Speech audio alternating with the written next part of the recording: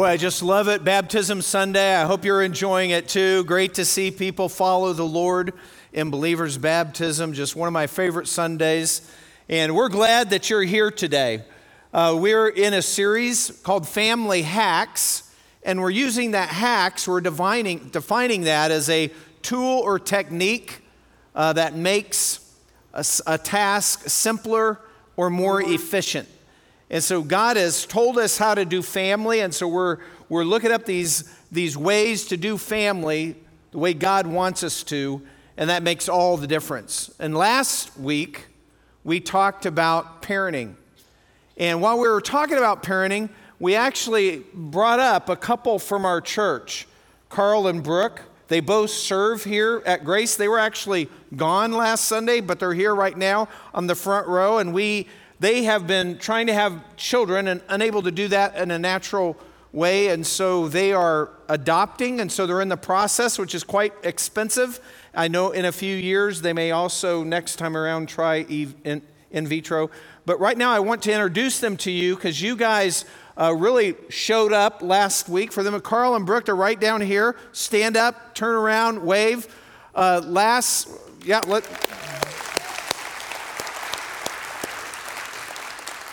So last service, I surprised them with our dollar amount that we raised in Dollar Club, which was $8,600 and something dollars. And so that's cool. And by the way, just since the last service, it's now 9,100 and something, so it's growing. So that's very cool. So thanks to all of you that helped out with our Dollar Club, and that will be open for another week or so.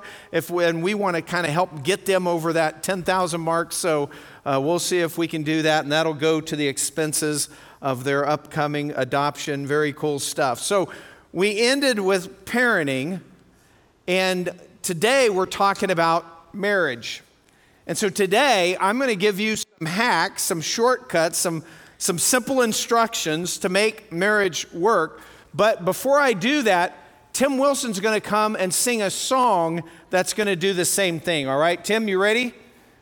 He's going to come out, and men especially, I would encourage you to tune in because this song contains some great advice for you if you listen close.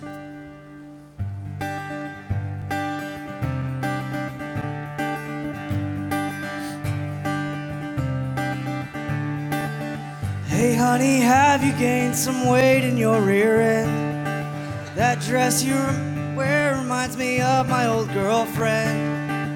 And where'd you get those shoes? I think they're pretty lame. Would you stop talking? I'm trying to watch the game. If you're a man who wants to live a long and happy life, these are the things you don't say to your wife.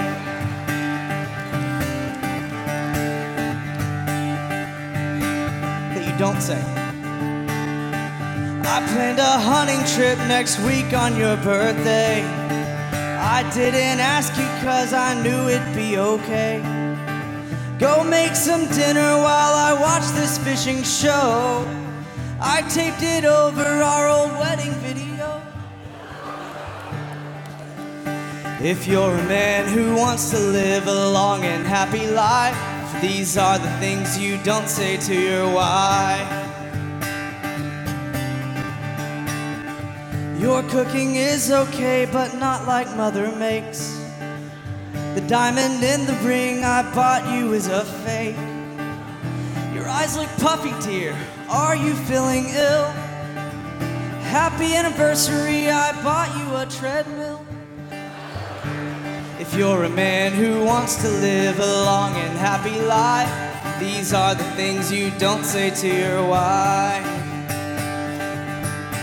If you're a man who doesn't want to get killed with a knife, these are the things you don't say to your wife.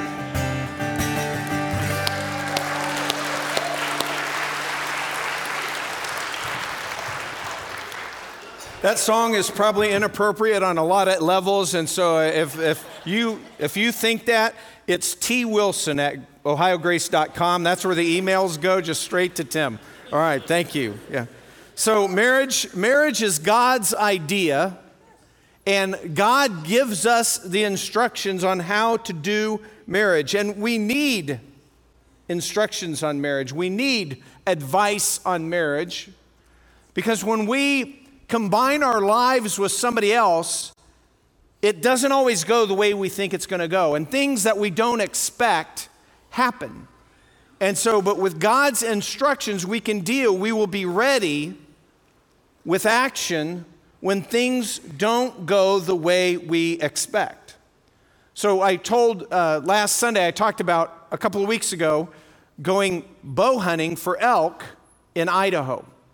And I didn't tell you this, but 12 days of hunting all over our corner of the Rockies, and basically I only had 2 shots. Although we were interacting with elk every day, only had 2 good shots with a bow. With a bow, it can't be anything in between you, and you got to be real close. Anyway, and I'm going to tell you about one of them. You ready? All right. So like second day in the evening, me and all the guys that we went with are just guys that at one time or another, some have moved away, used to go to Grace or go to Grace now. And so I'm hunting with a guy named David, which is a friend of Jake's, and it's just us 2, and we're on an evening hunt, and we're not really that far from our camp. And he's calling. He's a pretty good caller, and we're walking through, and we're kind of hunting in front of us, and then he calls in a huge cow elk. And she surprised us. So she came from downwind, which was unusual because they can smell you. But she came from downwind right up to us, but there's some foliage in between us, so we can't really see her, but we can hear and just see bits of her. And so he's telling me, he's knocking an arrow. He tells me, knock an arrow. This is my second day elk hunting, and so I do that. And then I sense the way she's moving, and she came from downwind, but she's coming up alongside of us, and I'm standing in the middle of a clearing. And then I'm thinking, oh, here's this little path. She's going to cross over into some open area, and I'm going to have a shot. So my arrow's knocked, I'm watching her, but I'm so intrigued with watching her, I'm not really getting ready for this shot. And then she, earlier than I thought, just steps right into this clearing right in front of me. She's 20 yards away, perfect broadside. And she's just looking at me. And she's just staring at me, and I wasn't really ready, and although my arrow's knocked, my bow was down at my side. And so I just froze. So I'm in camouflage, but I don't have anything around me, and so I don't want to move. And so I don't move, and she just stands there, and she's staring at me. And then I just keep frozen. And then 1 minute, and 2 minutes, and 3 minutes. And I'm thinking, if I move, if I try to bring my bow up, she's going to bolt. Or if I try to bring it up really slowly. She is boring holes in my eyes. And by the way, the guys told me, you shouldn't really make direct eye contact. That freaks him out. So I'm staring back at her like this. But I'm watching her. My bow's down here. And then, and I'm thinking, what do I do? Now, the guy I was with, more experienced than me, David, he's out. He can't really tell me anything. He's too far away. But he sees all this unfolding. And so he can't tell me any advice, and I don't know what to do. Do I whip it up fast and take a shot? Do I move super slowly to get a shot? Do I just keep watching? And so I decided, I'm just going to keep watching until this elk looks a different direction, because she's been staring at me now for like 3 minutes. So I'm thinking, why doesn't she stare at something else just for a second? She just turns her head. Then I'll pull up and shoot. But that actually never happens. In the meantime, David, who's kind of behind me now, he's not close enough to tell me that, but inside his head, he's yelling, shoot her! Shoot her!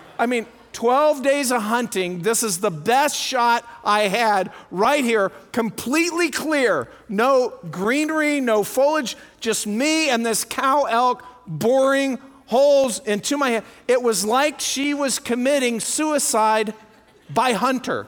Like she just stepped out there and said, okay, here's the broadside, take it. And I didn't know what to do. And so I just stood there. And I think finally, after maybe 4 minutes, this elk thought, this hunter doesn't know what he's doing. And she just turned away from me, and you can't take a shot from the rear. And she just walked into this dense foliage. And that was it. That was my best shot right there. That's the way it is with marriage. You think you know what's going to happen, and you're all planned out for that to happen, but then something unexpected, in this case, it just happened so quick, boom, you're just kind of deer in the headlights, and there you are, and then you don't know, what should I do? Should I zig? Should I zag? Should I do this or that? I didn't really expect this specific situation. That's why God gives us instructions ahead of time in marriage. So no matter what the situation is, His instructions work for us. No matter what comes up, no matter what we didn't expect, God tells us what to do. And that's what we're going to be looking at today. Because when things happen, God is answering the question of what we should do. So before we get to the marriage hacks, I want to flesh out the whole topic of marriage. And so the first thing I want to talk about is what marriage is. What marriage is. And that starts in Genesis 2:24. Genesis 2:24, second chapter of the Bible, super foundational verse about marriage. We know that because Jesus quoted it, Paul quoted it, in the passage we're going to talk about today, it's quoted. And so here it is, Genesis 2:24 says this, "For this reason a man shall leave his father and his mother and be joined to his wife, and they shall become one flesh." So God's design for marriage is, which is controversial today, is one man for one woman, and God's plan is for a lifetime. One man, one woman for life. That's what God wants. That's His plan. And so the weird thing about marriage is this.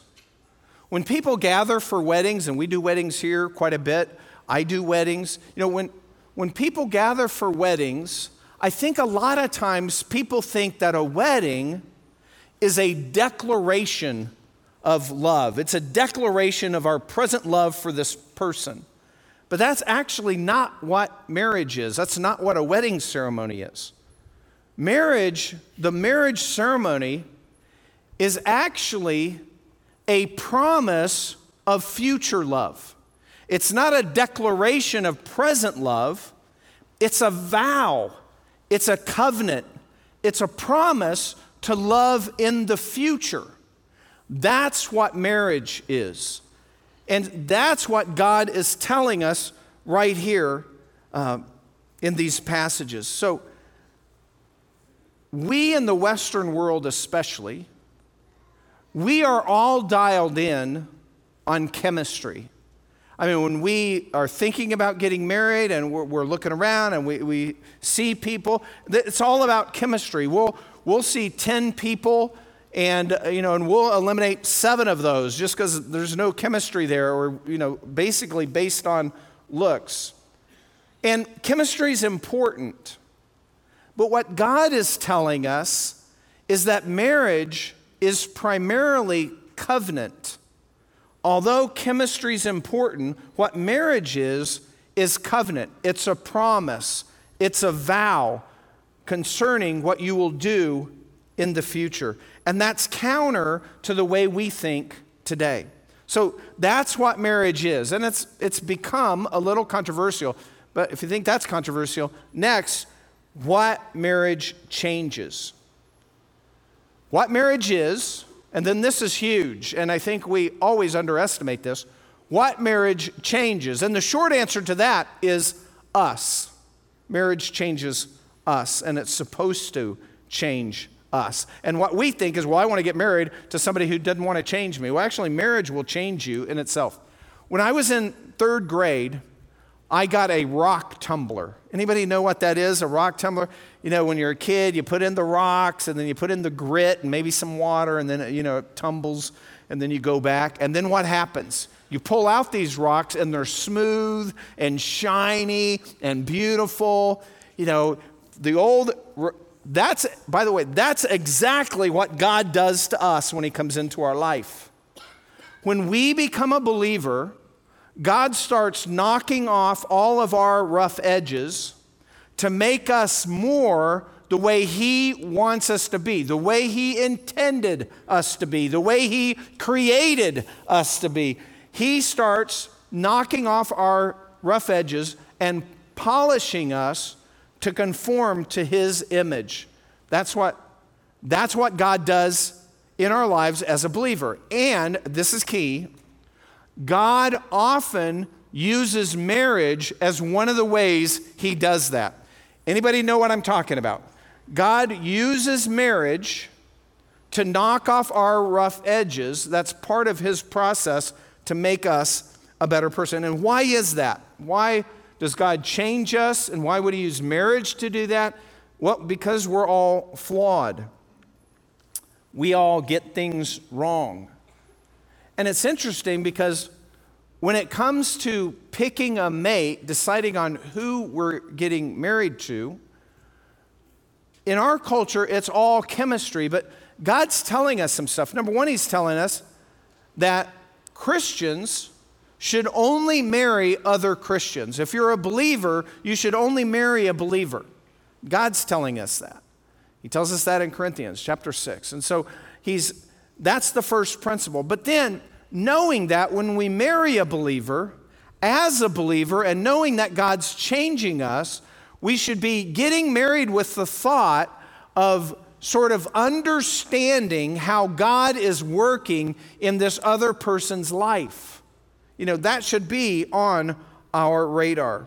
So the Bible tells us basically that we're all going to change.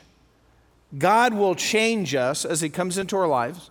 But specifically, marriage changes us. And so marriage changes us in a general way, but marriage also changes us in two specific ways. One way for men and one way for women. And that's what I want to get to. God tells husbands and wives specifically and separately how to do marriage. But there's a problem. The problem is we hate instruction manuals. Anybody relate to me on that? When we buy something, you know, we've shelled out some cash for something, we're excited, it comes in the mail or we pick it up at a store, and then we bring it home and we tear through that box and we grab it and we have it in our mind, sort of how it goes together. It's a lot of times not as put together as we thought it was when we ordered it, but we know what we ordered, we know what we want, so we start kind of putting it together, assembling it, and then what happens? A lot of times, right then, we find ourselves either slightly frustrated or highly frustrated because something isn't going together right. You know, you put it together and you have 4 parts left over. You know what I mean? Something like that. And you're going, what happened here? Or it doesn't look right, or it's not functioning correctly. And then what do? Right about that time, we start looking around the packaging, right? Where did I put that box? Where is that? Shuffling. You guys are all looking at me like you've never done this. Who knows what I'm talking about here? Right. We've all done this. So we looked and we throw those instructions away. And then when we find them, we just hope that somebody who knew English well were the ones that wrote the instructions, because that's a whole nother story. But let's just assume that these instructions are written well. This is what's going on with God. God has given us the instructions. Experts over decades have taken from the original languages 2,000 years ago, have interpreted Scripture into our language so that we can understand it. Our instructions for marriage, and these instructions will help us when the unexpected comes. And here's the deal, and here's what people don't like about it. God takes gender differences seriously, like our culture, for the most part, doesn't anymore. Our roles in marriage are not identical because God created us male and female. And so his instructions for marriage are really to bridge the gap between our gender differences. Marriage gives a way to allow genders to come together and complement each other and strengthen each other in our relationship in marriage. And he does that in 2 ways. And the first way is submission.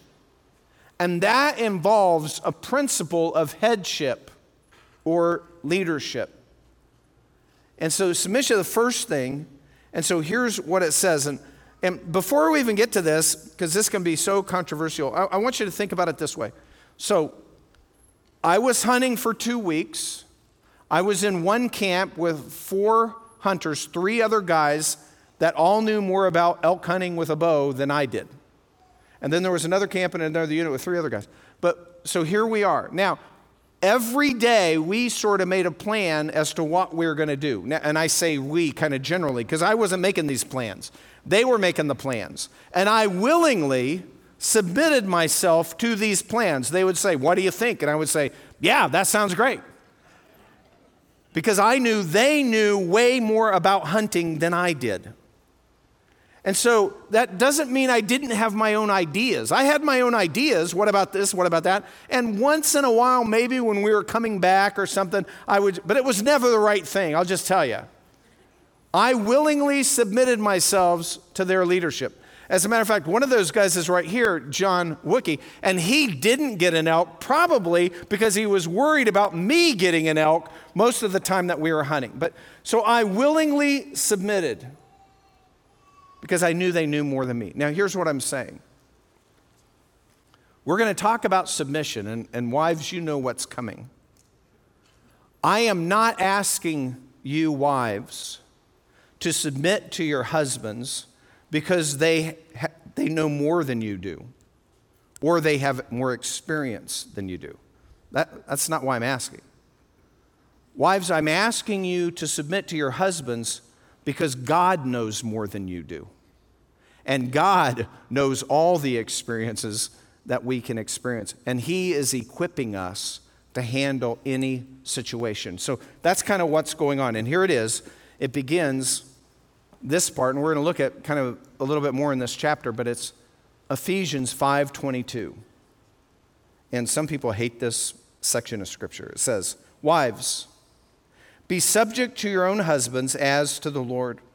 For the husband is the head of the wife, as Christ also the head of the church, He Himself being the Savior of the body.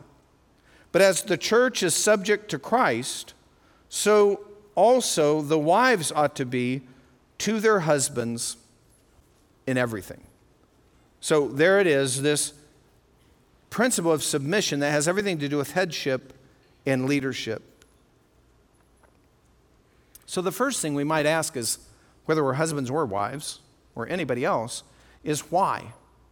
Why would God say this? Why would God give us these instructions?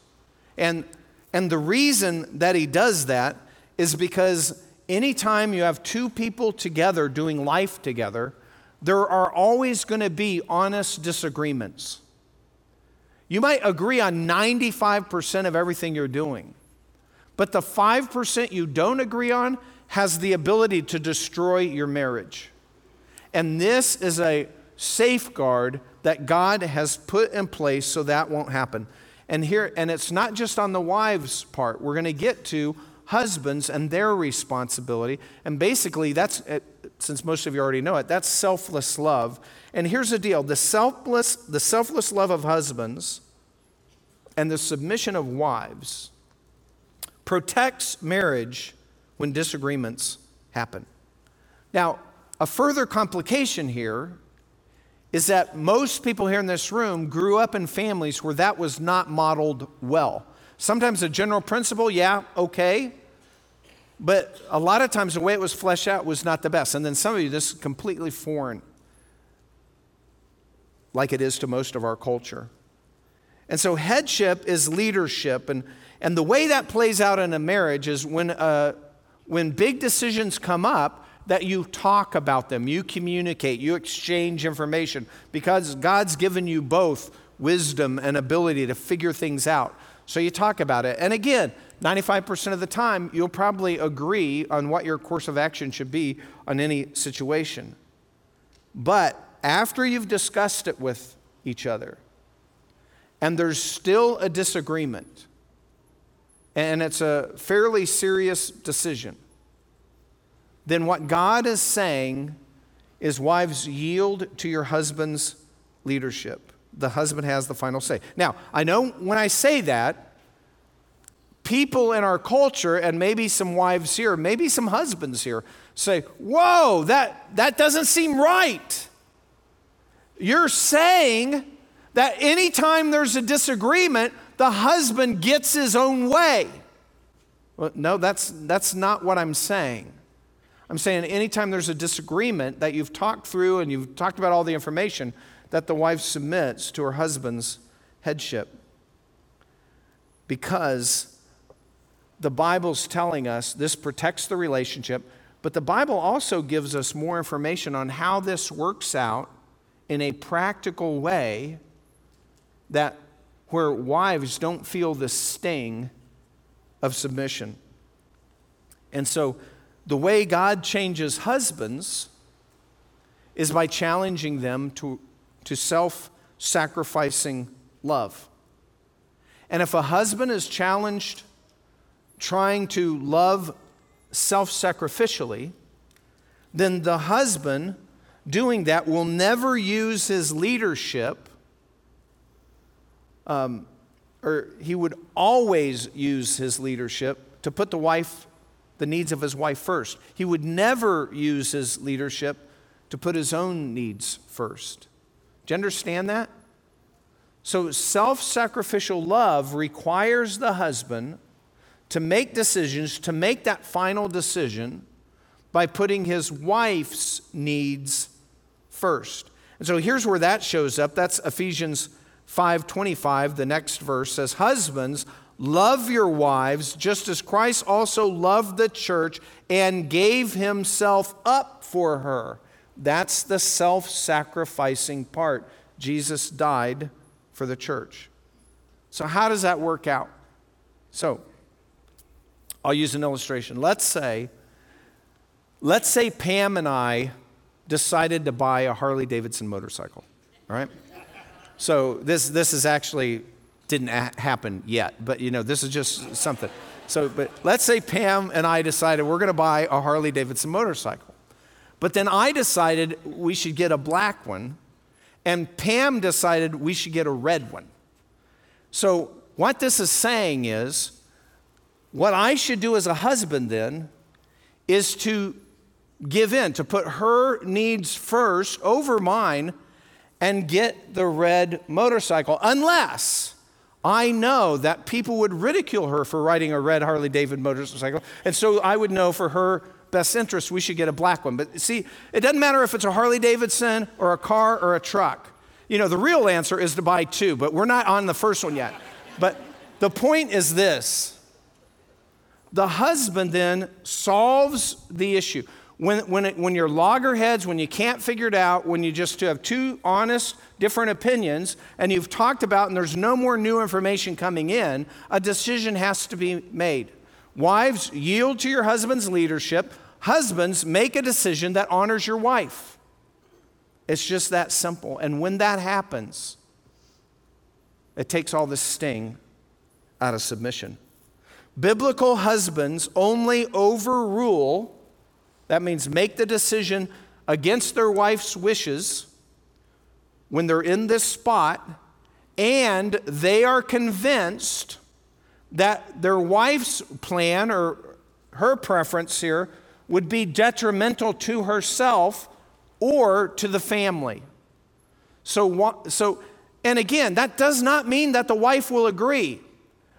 But if it's done in the context where the wife knows, oh, yeah, he's not doing what I think we should do in this situation, but somebody has to make a decision to protect the relationship, and I know he only made this decision because he's convinced that's what's best for me.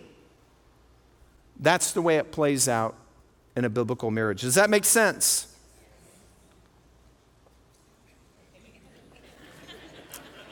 There was a lot of responses there, but they were all quiet. Did you notice that? Does that make sense? Yes. All right. I want you to notice something, though. No details are given to these two principles. So God says, hey, what marriage changes? It changes us. God changes us in general ways all the time. Specifically uses marriage to change us in two different ways, one for husbands, one for wives. But I want you to notice, when wives are called to submission, to yield to their leadership or respect, and husbands are called to self-sacrificially loving their wives, the details of how that always plays out are not listed. And so here's what happens. This is why so many people don't like this.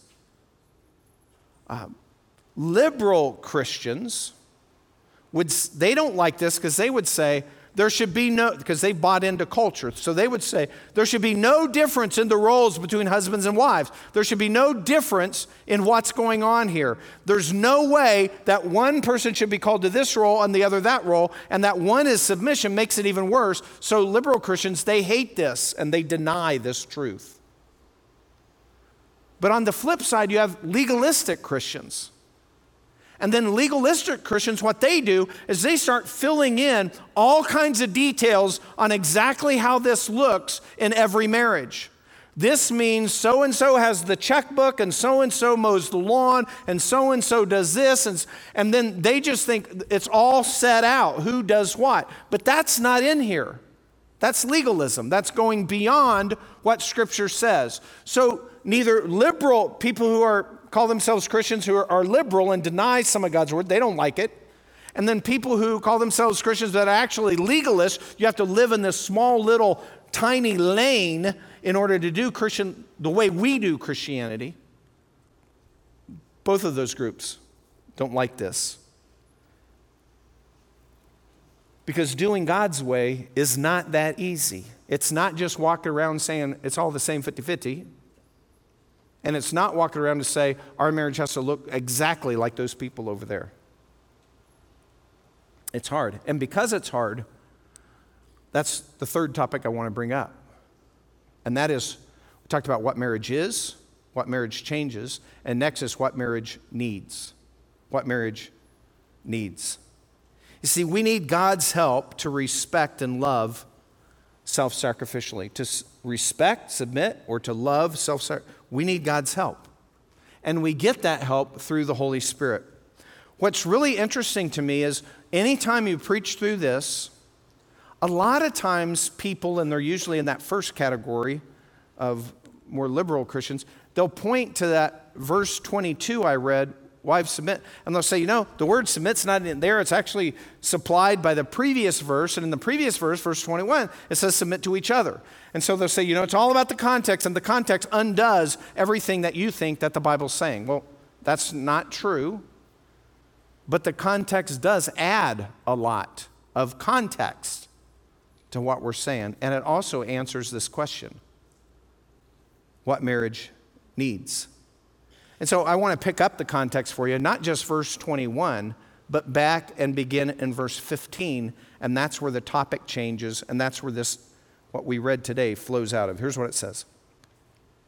Therefore, be careful how you walk. So now this is Paul telling the church in Ephesus, be careful how you live out your Christian life, is what he's saying. Living out the Christian life. Therefore, be careful how you walk, not as unwise men, but as wise, making the most of your time because the days are evil. So then, do not be foolish, but understand what the will of the Lord is.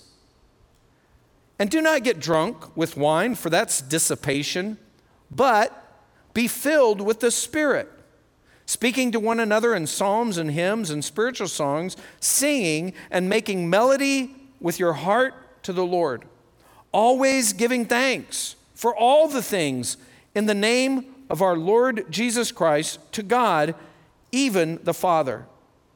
And be subject to one another in the fear of Christ.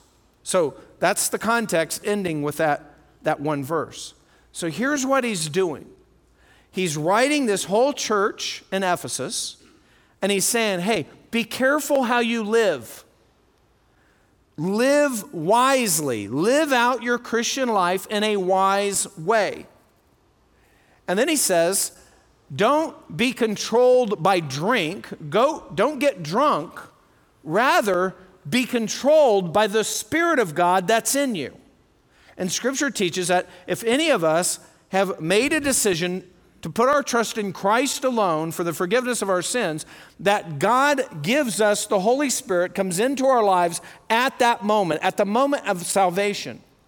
But we don't always live where we're allowing the Spirit to control our lives. We're not always yielding to what God wants. That's why we sin and we do things that are wrong. And so to live wisely, Paul's telling us, yield to God's Spirit that is in you. And when you do that, it will show up with joy in your life and singing praises to God with gratitude and thanksgiving. That's the way that you'll live. And then he's saying, as a group, and by the way, live with this joy and this praise and this gratitude.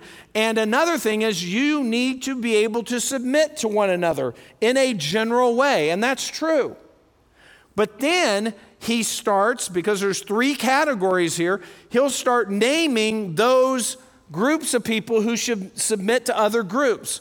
Submit to one another, general principle. And now I want to start with wives. Wives, you need to submit to your husbands. Children, you need to submit to your parents. So I'm just saying that the submit to one another does in no way erase the specific instructions that follows that. Does that make sense?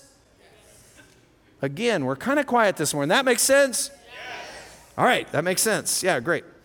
So, what marriage needs? In order to do marriage the way God wants us to do marriage, we need to yield to the Spirit in our lives. We need to follow what God says. We need to yield to the Spirit's instruction. That's why all that talk is in there. The context is life as a believer. And some people need to submit to other people to make relationships work. And so why do we need to be controlled by the Spirit? Because it requires love with action. So over and over in my counseling ministry, over 30 years, I've had people come up more than once, specifically wives, have used this illustration to me, which is interesting because I don't know that it's written down somewhere or what. But they'll say, Kevin, I've loved and loved and loved, and I've loved so much, I get nothing back. I've loved so much, I can't do it anymore. I don't have any more love to get. And then they use this illustration, again, more than once. I feel like a sponge that's been wrung out completely, and then it's been set aside, and then it's hardened over the weeks to where now it's just this brittle thing, and I have nothing to give.